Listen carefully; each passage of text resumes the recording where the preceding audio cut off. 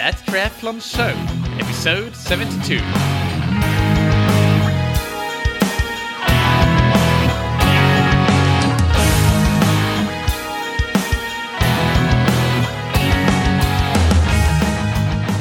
Hey, what's up everybody, and welcome back to another episode of That Triathlon Show, the podcast presented by scientifictriathlon.com. As always, I'm your host Michael, and on today's episode I interview Tim Cusick, who is a product lead of WKO4, which is a powerful software analytics platform that can really give you some tremendous insights into your physiology, like not just going way beyond what is your FTP, but actually giving you a complete picture of your VO2 max, your functional reserve capacity, your max power, your threshold power, and all sorts of other things like your stamina. How long can you hold a certain power after you have exerted yourself for a certain amount? Your time to exhaustion at your functional threshold power, because it's not 1 hour for every single person, but it varies, and yours may be as low as 30 minutes, or it can be 70 minutes. So there are all sorts of things that you can do with WKO4, whether you use it for cycling or for running, if you have a running power meter. We talk about that as well in the interview. But if you have any sort of power meter, then you need to listen to this interview because there are so many things that WKO can potentially do for your training if you are interested in learning more about advanced physiology and how, not just how learn more about it, but actually how you can then tailor your training based on that information that you gain. So let's just dive right into the interview with Tim Cusick. Today's interviewee on That Triathlon Show is Tim Cusick, who is a program manager and co-developer of WKO4, which is a powerful analytics software developed by Training Peaks. Tim, welcome to That Triathlon Show. Well, thanks for having me. Yeah, it's my pleasure. And WKO4, many of our listeners will be familiar with it, at least on a 10,000 feet overview level, what it can do. But I don't think actually many have used it themselves, because it's something that typically coaches use and not necessarily the athletes. Many athletes have Training Peaks. But so can you give a description of what WKO4 is? Well, the WKO brand has been around for a while. WKO has been really the leading analysis software for Training Peaks online. So it's a partner or a sister program where Training Peaks is really our calendar and planning system. And then WKO handles the analysis and the analytics. WKO4 is a newer product to the marketplace and a pretty radical upgrade to the WKO product. WKO4 is an analytics engine, which is really a shift in the way we look at analysis. What it is, it's a tool. It's kind of funny. One of the simplest ways to think about it is, whereas we have so much data in the world of endurance sports now, we wanted to take a tool that allowed that data to become actionable, in the sense where we can collect all these different pieces of information, what's coming in, what's happening, what's occurring, and then find a way to turn that into actionable data. So the tool is actually supplying actionable data, and what it's doing is giving insights into improving your training, methodology. Technically, I would say it really is a way of monitoring response to exercise stimuli, which in a coach or a self-coach scenario gives deeper insight into the dose response mechanism of training. And, really that, it's kind of funny, right? It's very neutral in that approach. We're not, the idea is you do some training, you do some work, you do some exercise, and you get a response. Really, this tool is for you to analyze what you're doing, be able to measure its effectiveness, and then improve upon that. Yeah, that's a very good overview, and we'll definitely dive deeper into those action steps that the users, the listeners, if they start using the program, can take, and how specifically they can they can improve their training to get better training adaptations and become faster. But first, one thing that when I first heard about WKO and maybe read my first article or saw the first YouTube video about it, I thought that, wow, this looks very, very powerful. But it goes into such minute detail. It looks like it's something that's more for maybe road cyclists or even criterium riders or those kinds of athletes that really, where there is a very big demand also on the anaerobic system and not so much steady state plodding along as triathlon is. Of course, now since I've been using WKO, I've been proven wrong many, many times. It's definitely for triathletes. But can you talk about that a little bit, because I'm sure that's a question that you might get asked as well in your role. How is WKO applicable for triathletes? No, it's a great question. When we originally designed WKO4, the data source really was driven by the cycling community. So if you think about power training as a whole and heart rate training, a lot of that initiated in cycling. What you've seen in the triathlon market, and probably more so in the last 4 or 5 years, you've seen data really deeply entrench itself in triathlon cycling. We've seen an expansion in you've always had power training and heart rate data at a high level for cycling. We now have seen that for running and swimming. And, we've seen over the last couple of years the introduction of running power meters, and now are seeing more and more the introduction of swimming power meters, something you're really going to see in the next year or two. And I have to put that on the table first to backtrack to your question. So we had anticipated that. So when we launched WKO4, the data, for cyclists was more readily available to be able to maximize the program and get to those actionable items that you wanted to see. The triathlon market has quickly caught up there. So now it's really coming to bear. Our fastest growing market of WKO4 users are runners and triathletes, not cyclists. Because as the data and the robustness of the data available for multisports is really trickling into the marketplace, the need for those analytics are there.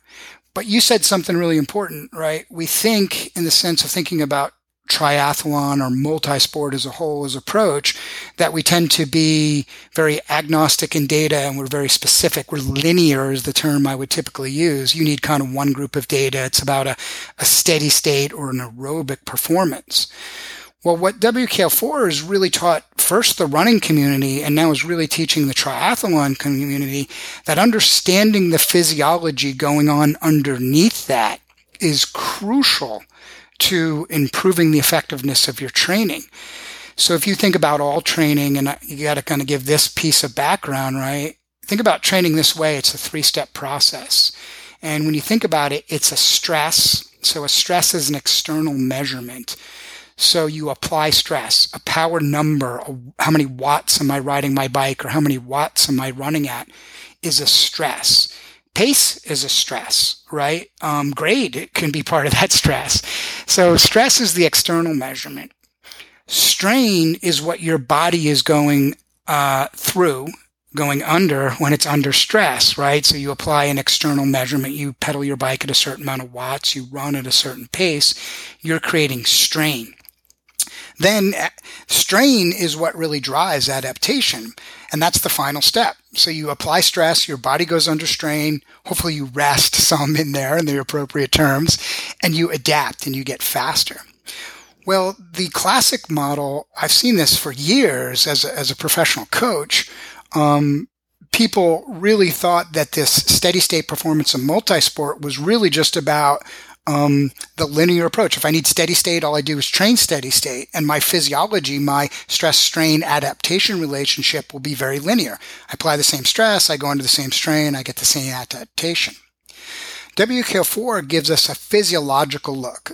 It gives us, through the use of a powerful modeling system, gives us insight into the physiological adaptations that are happening underneath there, which is improving the coach or the self-coach athletes in, understanding of that stress strain, which you typically call dose as a group, and then therefore also better understanding the response, which allows us to improve training. And I'll close on this for you. When you think about triathlon, as a triathlon athlete, you're the most time challenged. you've got multiple sports to prepare for. You need to put in the appropriate time and energy into each one, and you consume a tremendous amount of time of your weekly schedule, right? All great training is the highest effect for the least amount of fatigue. And what WKO4 does, and the powerful ability to look at the underlying physiology, is it makes you more effective. It allows you to target your training in all disciplines of the sport for a higher effect in potentially less time, but more specifically, less fatigue, which allows for A, more quality training, B, more rest, and then hopefully better adaptation. So that underlying physiology is so important in the measurement for multi-sport performance. And that's a great segue into, let's talk through an example of a self-coached athlete, triathlete listening to this show that wants to go out and start using WKO4. Maybe they have been dabbling it a little bit, but you mentioned there that to get the most out of your training, you have that you look into what it tells you about your physiology, and then you try to make the prescription such that you get the best bang for buck using WKO4 to do that. So what are the top ways to do that? How do you look at your physiology, and how do you then use that to drive your training decisions? So a little bit of a background. Within WKO4, it's an analytic engine. So if you think about the difference between analysis and analytics, right? You've always had analysis. Training Peaks and a lot of programs have analysis. And what analysis is a basic look. You look at the data, and you're looking for meaningful patterns. So if you were to look at your last year's training history, right, you could look at a whole bunch of data, and you'd say, wow, I have a lot of data. And when you're looking at it, your mind, and you typically as a coach or a self-coach athlete, you're doing analysis. You're trying to find certain patterns in that data that mean something to you. When you start talking about analytics, right, you kind of go to the next step. And that's where you're not just trying to look at a bunch of data and find some patterns. You actually are using analytics to specifically look at the pattern. Meaning, instead of just finding it and trying to attach this idea of, wow, I've seen this pattern, the analytics says very specifically, you did this and you got that. Not to use bad English, and the reality is that's really important. It seems so simple, right? When you say an analytics engine. Well, what drives an analytics engine is you need three abilities.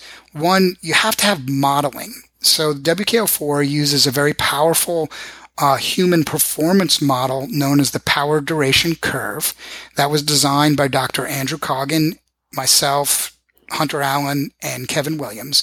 Obviously, and before going any further, can we talk about what the power duration curve is, what it looks like for people that might not understand it? Just very shortly, what is it? What do you see if you see the power duration curve?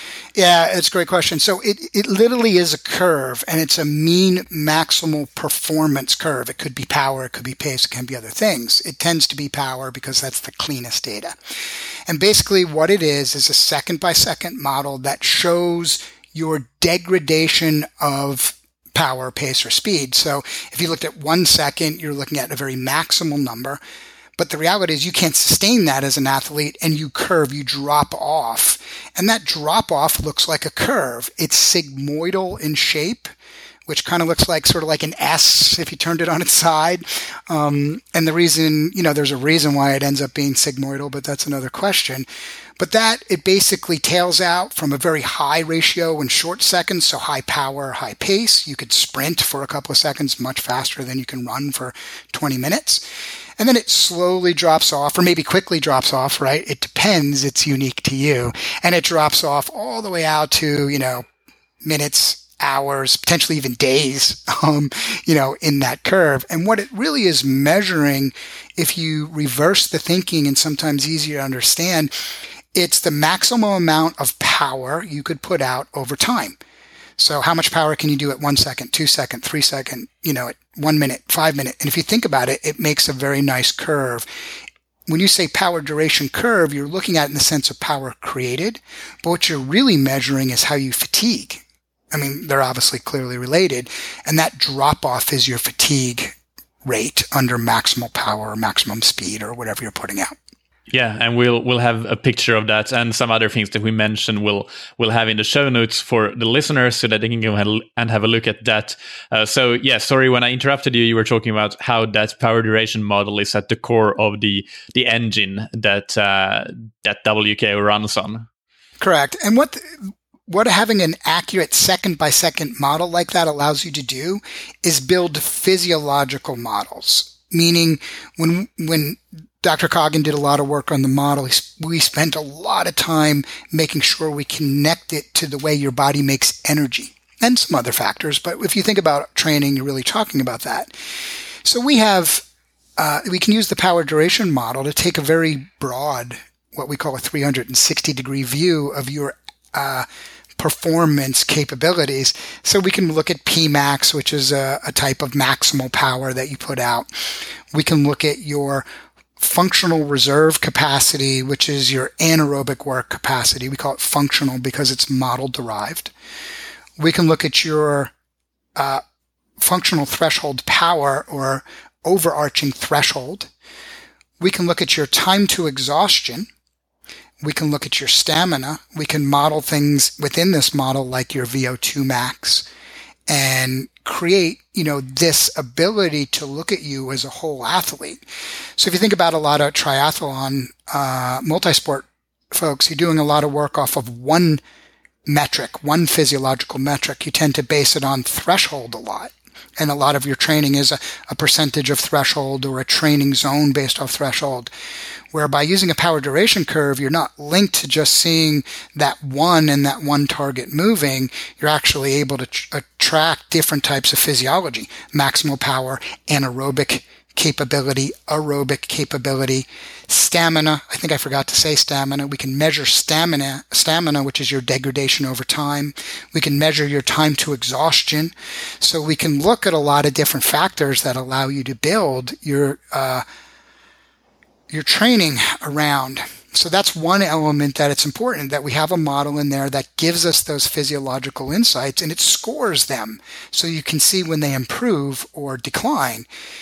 Once you understand that, then you can, I said, analysis, right? You look back over a year and you can, when you're just doing analysis, you're looking for the pattern. When you have analytics, just load your data and look back at history and you get immediate insights into that dose response because you can see these individual metrics moving because they don't,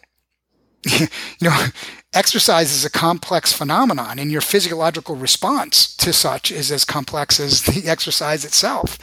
So as you're doing work in exercise to introducing exercise stimuli, you're getting different responses. Your physiology changes. You don't just get more fit. The type of fitness you have changes. And that's half of what it's doing. The other half then is, can you connect that to desired performance? So obviously when you're talking about multi-sport, you're talking about, different sports, multiple legs, and each one has a goal that you're trying to accomplish to create something bigger. So by understanding this analytics, by going backwards and looking at it, you can not only see, wow, what physiological changes occurred when I introduced a certain exercise stimuli, a certain dose, but then you can also say, wow, and how did that specifically relate to performance? This is a leap and you got to try it, right? But once you do those two, if you think about what you're really getting is you're getting predictive analytics. Once you understand the analytics, the history of your performance from a physiological and a performance metric, how those two work together, you can then replicate or improve on the good stuff, right? And hopefully drop out the bad stuff. The things that work, you learn to do better because you can measure they work. Numbers went up, the right places improved. That improvement in physiology that you were targeting resulted in performance improvement.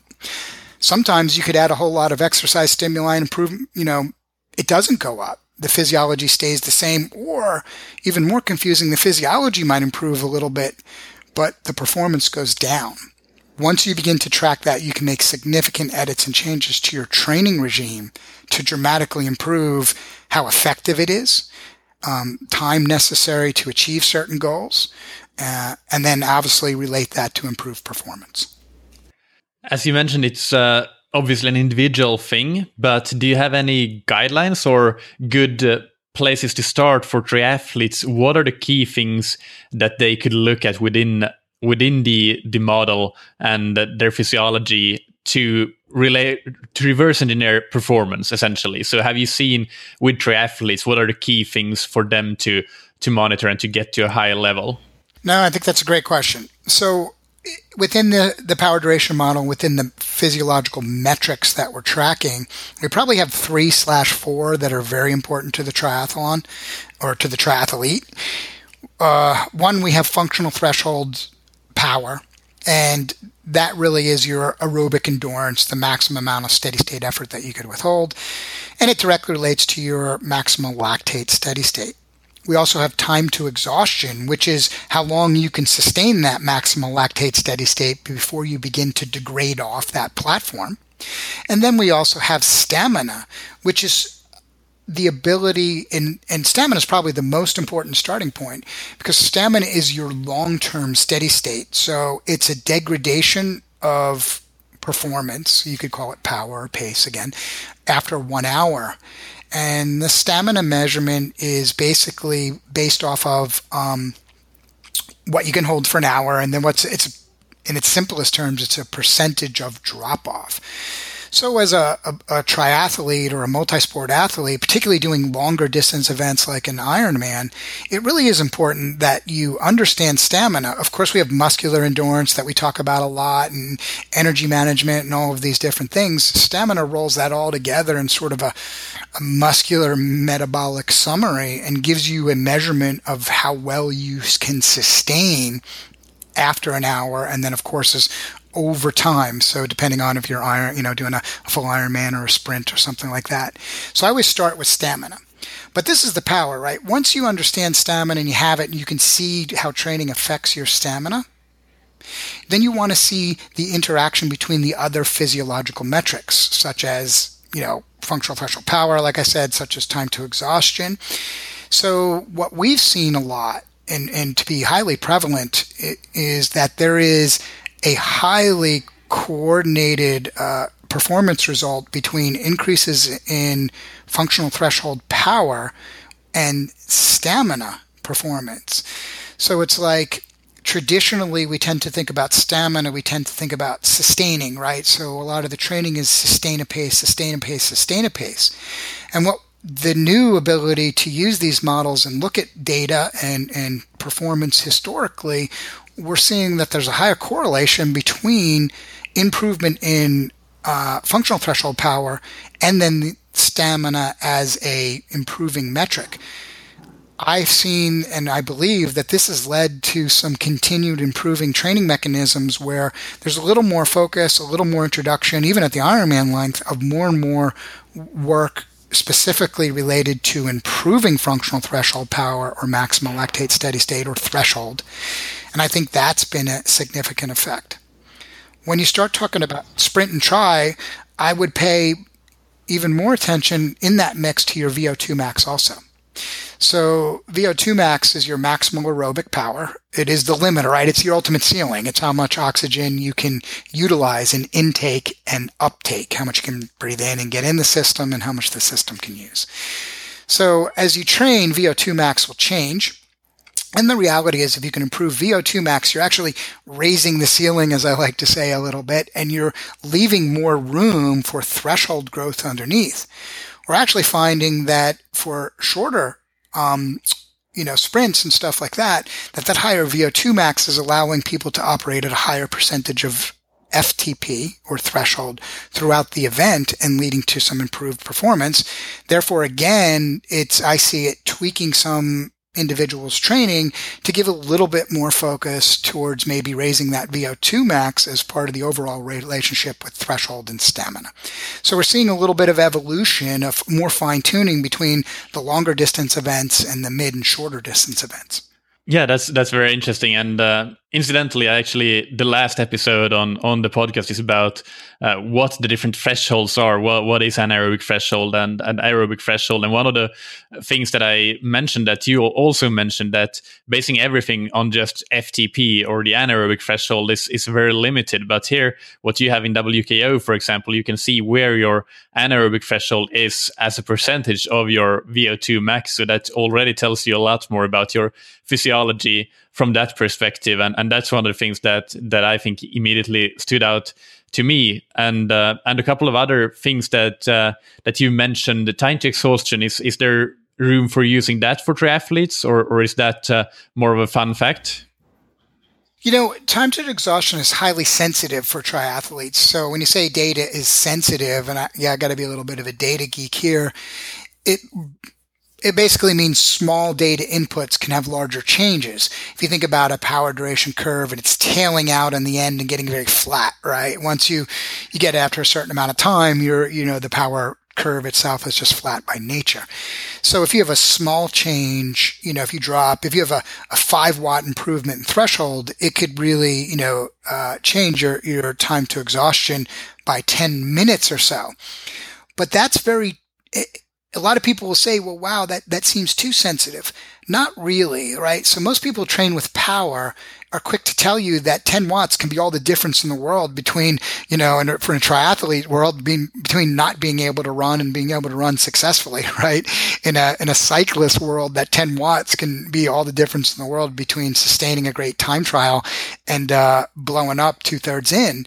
So that is a true sensitivity in that sense. Basically, for me, I use time to exhaustion as part of my phases of training. I'm not a big user of linear periodization, even though a lot of times it's an easy way to discuss things. And it is, a good underlying model for training. In certain phases of training, I might be not time to exhaustion sensitive, where I'm really working on the development of threshold and stamina. Depending on the event that you're in, if you're doing, shorter tries, sprints, and things like that, as I get closer to the event and the specificity is being able to get and squeeze some higher performance in each leg, I become very TTE sensitive to that performance.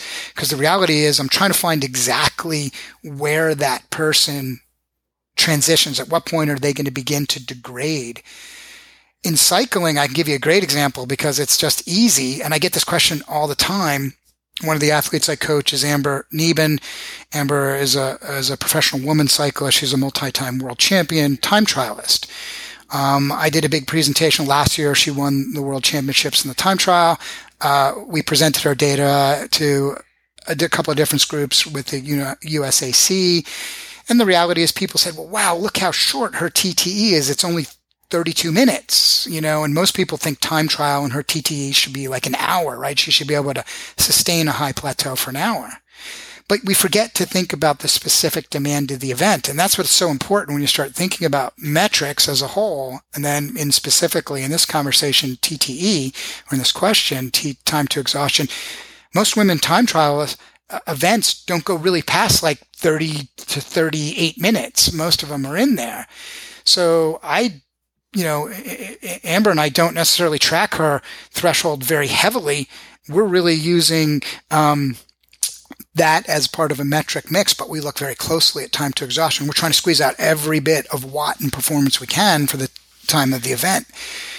So then you translate that back to triathlon. Shorter events, I don't mind it being shorter. As a matter of fact, I want it. I'll trade off a little power for a shorter sustain, because in my opinion, it leads to some better results in the sprint level. Where you go to an Ironman or a long level, I go the other way. I get pretty sensitive, particularly as you get closer and closer to the event, of making sure I'm pushing time to exhaustion out further and further without impacting stamina. And that's the trick. You got to manage them all together. You have to understand different physiology.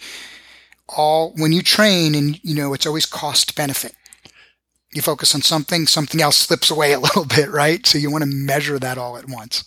Yeah, and understanding that cost benefit, you have a lot of good instructional videos on the WKO4 Help Center site that we can link to in the show notes. So they're not just about using the software, but actually you have recorded a lot of them, and I've been watching several of them, as we talked about before the interview a bit, and they're really good and go into not just using the software, but actually using it for coaching. And if you're self-coached, obviously for using it yourself to improve your performance.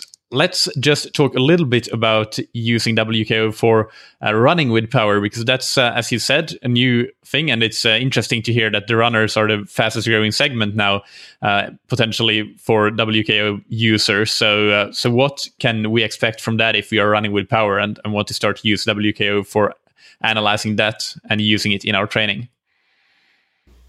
So we had the luxury, one of the first devices out there was the Stride device. Dr. Andy Coggan, again, partnered with Stride and with WKO4. When Stride was launching and power meters, running power meters were coming to the bear, we were analyzing data in WKO4.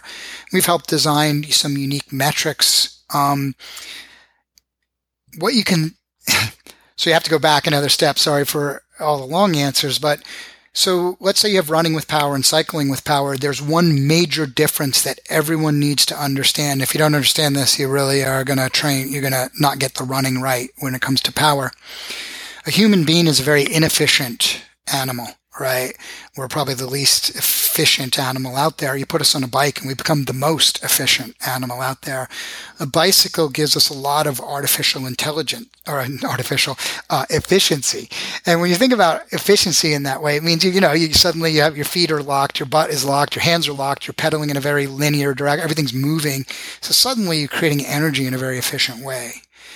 That reality is not true when you run. So when you start talking about running power is susceptible more so to running form. And if you say form, you could start to talk about gait and, how you run. And then running power. So therefore, there's more individuality in running power than cycling because you don't have the bike giving you the mechanical advantage of efficiency. And then two, the human, as we fatigue, right? When you fatigue on a bike, your efficiency really doesn't change all that much because you're still pedaling the same way. You're still in the same position. You're still moving down the road. And of course, they'll say, he's tired. Look at him pedaling squares. But the reality is when you run and you fatigue, you have way more drop off in power. And learning to control your gait, pace, stride, to maintain a running efficiency is really important because the first thing a power meter is going to tell you is how inefficient, how fatigue affects your efficiency over time. And it could surprise you. I've seen some pretty good runners learn a lot as they go to running with power and understand that drop off over time. So if you understand that as a background, what WKO4 has done for runners is it allows you, particularly when you say runners and triathletes, a runner as part of that, is we understand the effect of factors like that, like fatigue. So you can measure fatigue in a lot of different ways with WKO4, simply as cumulative work. You can measure it as cardiac drift. You could measure it as aerobic efficiency. You pick whichever one works for you. But when you compare that, you see a significant difference in the efficiency of the bike and the efficiency of the run. For runners as a whole, where I think the improvement is very cool, and I think you're going to see more of this coming out. There's going to be a couple of companies making some big announcements in the next probably 2 to 3 months. Since now we've learned what the data is originally or teaching us early here with all these running power meters is that this efficiency is a bigger factor and that fatigue is a bigger factor on efficiency. There's a lot more focus on not only using the power meter to measure performance and work and training, but actually as a more and more specific tool for measuring that efficiency and giving runners not only a little bit of an improved efficiency, an improved gait, an improved fatigue kind of look through the software, but more and more devices are going to try to give you more real-time feedback in your running and do a better job of improving that real-time feedback. That circles all the way back around to my first point. If we know your running declines, as you fatigue, your efficiency goes down X. It's not all about the power in running, right? Those are as a matter of fact, the efficiency is more important than power. So I'll close on this point. We did a study on a bunch of triathlon at Kona, a bunch of people participating. And this, you have to think about what I'm about to say. Eventually, we were measuring their running power and efficiency, and eventually everybody's pace comes down to what they can do efficiently. And I'm talking about some top placers and beyond age. I'm at the professional level. So they might have started at a certain pace, but they quickly, and professional triathletes can do this so well, they settle into a pace that's right in tune with their run power efficiency because, one, they tend to be pretty darn efficient, and two, it's unsustainable. If you're pacing above that efficiency, your fatigue rate is higher than normal. So there's so much stuff. It's coming so fast at us, and people are learning. Power meters for running have just hit the market, and there's all this stuff we're learning very fast. But I would say the run efficiency, the relationship to power and fatigue, and the gait relationship are the core of what people are focusing on. Absolutely, and I'll add to that's one of the most beautiful things that you can do in WKO on the running part, at least I would say, is looking at that running effectiveness curve, which is, we talked about that in episode 59, I believe it was, with Chris Haig on running with power, but running effectiveness being your watts per or speed per watts per kg, sorry, and you can try to find your effectiveness sweet spot, as you say, Tim, with just going out and run and trying different paces and see where your effectiveness is at its highest. And then another thing that you can do is to go out for a long run at a steady pace and then see where that effectiveness starts to drop off. And what happens then is your power still steady, but you're running less efficiently, your form is breaking down, or are you actually losing power itself? So those are a couple of things that you can do on that side. And as you say, there's so much more to uncover there, but unfortunately we don't have much time for that. Just if we go into like a couple of features, like let's list out a few features and not go into any more detail, but just to tease a couple of the other really cool things that you can do with WKO that are not just cool but actually useful. So one thing that I can start with, and then we can have the relevant links in the show notes without talking to them about this anymore on the interview, but that can be a good introduction for people that want to find out more about WKO. So one thing that I would say is that the individualized training zones is something that can be useful for people. Yeah. And can you add a few other features like that you think that people would be interested in learning more about? Yeah. So I'll give you a total of 4 that I think for this audience is really great. So we have the power duration curve model that we've discussed. That power duration curve model allows us to, individualize your training. It's the driving theme of WKO4. Because historically, we've always based things off some general principles of training, and good solid ones. The original WKO, which was Cycling Peaks, and WKO2 and WKO3 embraced those general principles because we didn't have a better answer. We didn't have the data we have now. We didn't have the ability to crunch numbers like we have now. WKO4 evolves, and it moves off general principle, and it goes into specific power duration relationships. So each athlete that has their data in WKO4 is getting an individual look and an individual response. If you and I, went out and did, I'm a sprinter. I'm a track rider or track racer. So my background is, if we went out and did 5 times 30 seconds or 10 times 30 second sprints, it's not that exhausting to me where it might be to you. We have different physiological response to exercise strain. The power duration model begins to unlock that because it allows me to see how I respond, and then you can see how you respond. Then underneath that, yeah, my phenotype in WKO is definitely the time trialist, and that's what WKO has assigned me to, not a sprinter. Yeah, no, and I would say a lot of triathletes fall in that range. Underneath that power duration curve, we have what we call eye levels. So eye levels are training levels or training zones, right, which are not just based off a percentage of threshold.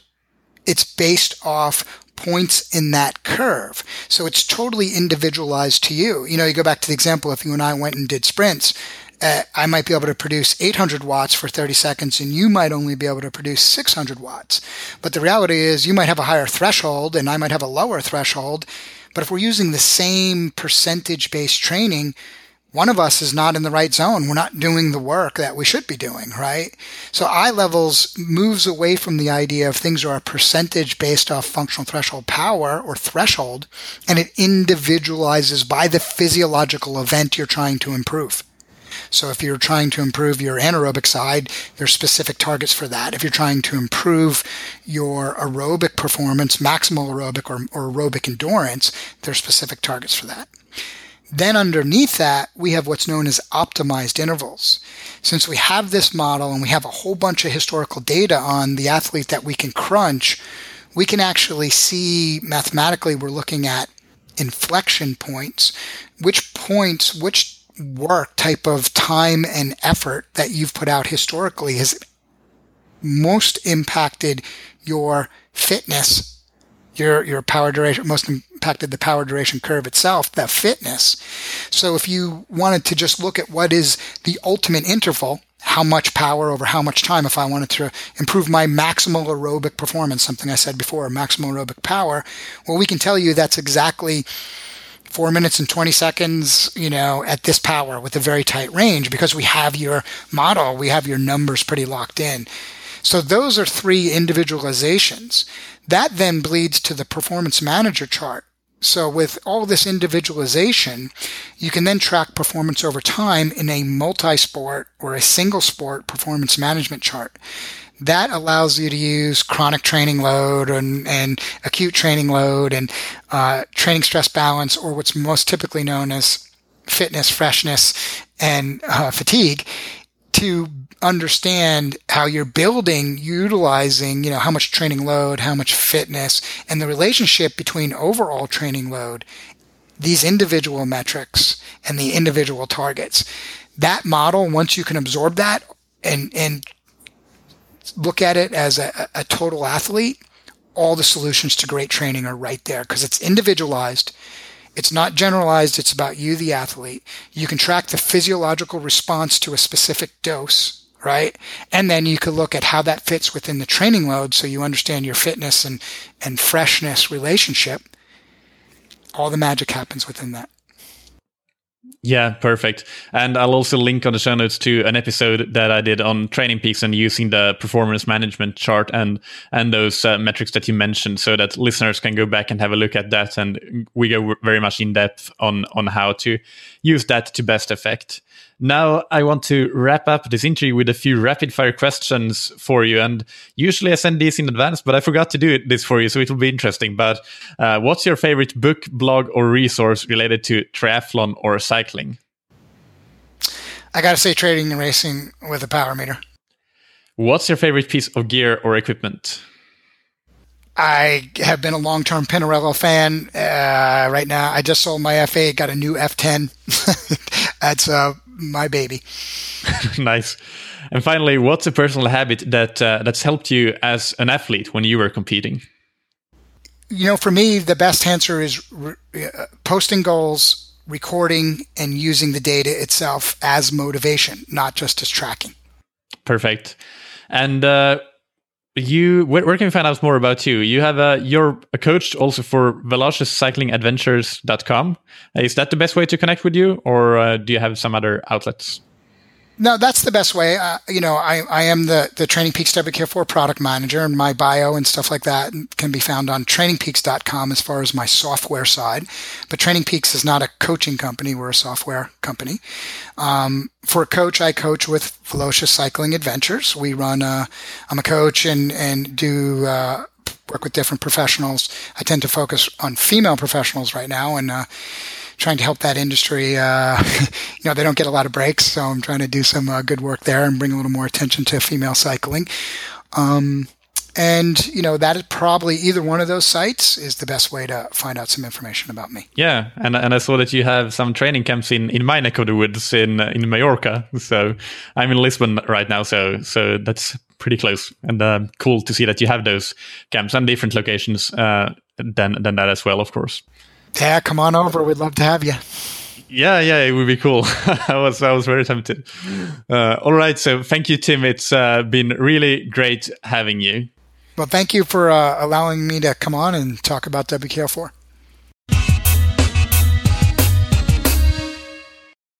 And one thing that I should mention that we didn't mention in the interview is that WKO4 comes with a free 14-day trial. So you can download it and play with it and see what you find out. And then if you want to keep using it, you only need to pay after that. I can't remember off the top of my head what the cost is, but it's a one-time fee. It's not a subscription program like many others. So that's good in my opinion.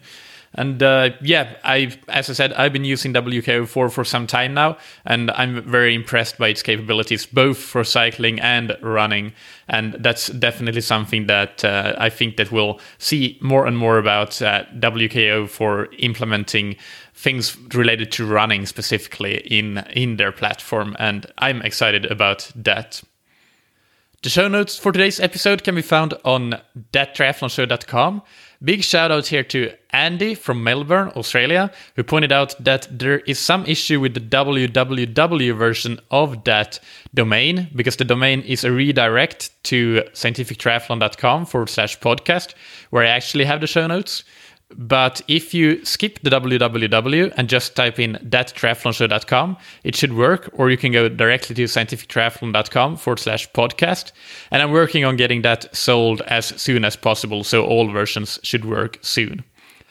On the next episode of That Triathlon Show, I talk to Stefan Guyenet, who is a PhD in neurobiology, and he will discuss why we overeat, how the brain really makes us eat more than we need, and how these are all impulses that can be counteracted in some ways when we know exactly why we eat like we eat. And it's a very fascinating topic. I've read Stefan's book, The Hungry Brain, so that is absolutely brilliant and fascinating. I'm really looking forward to talking to Stefan.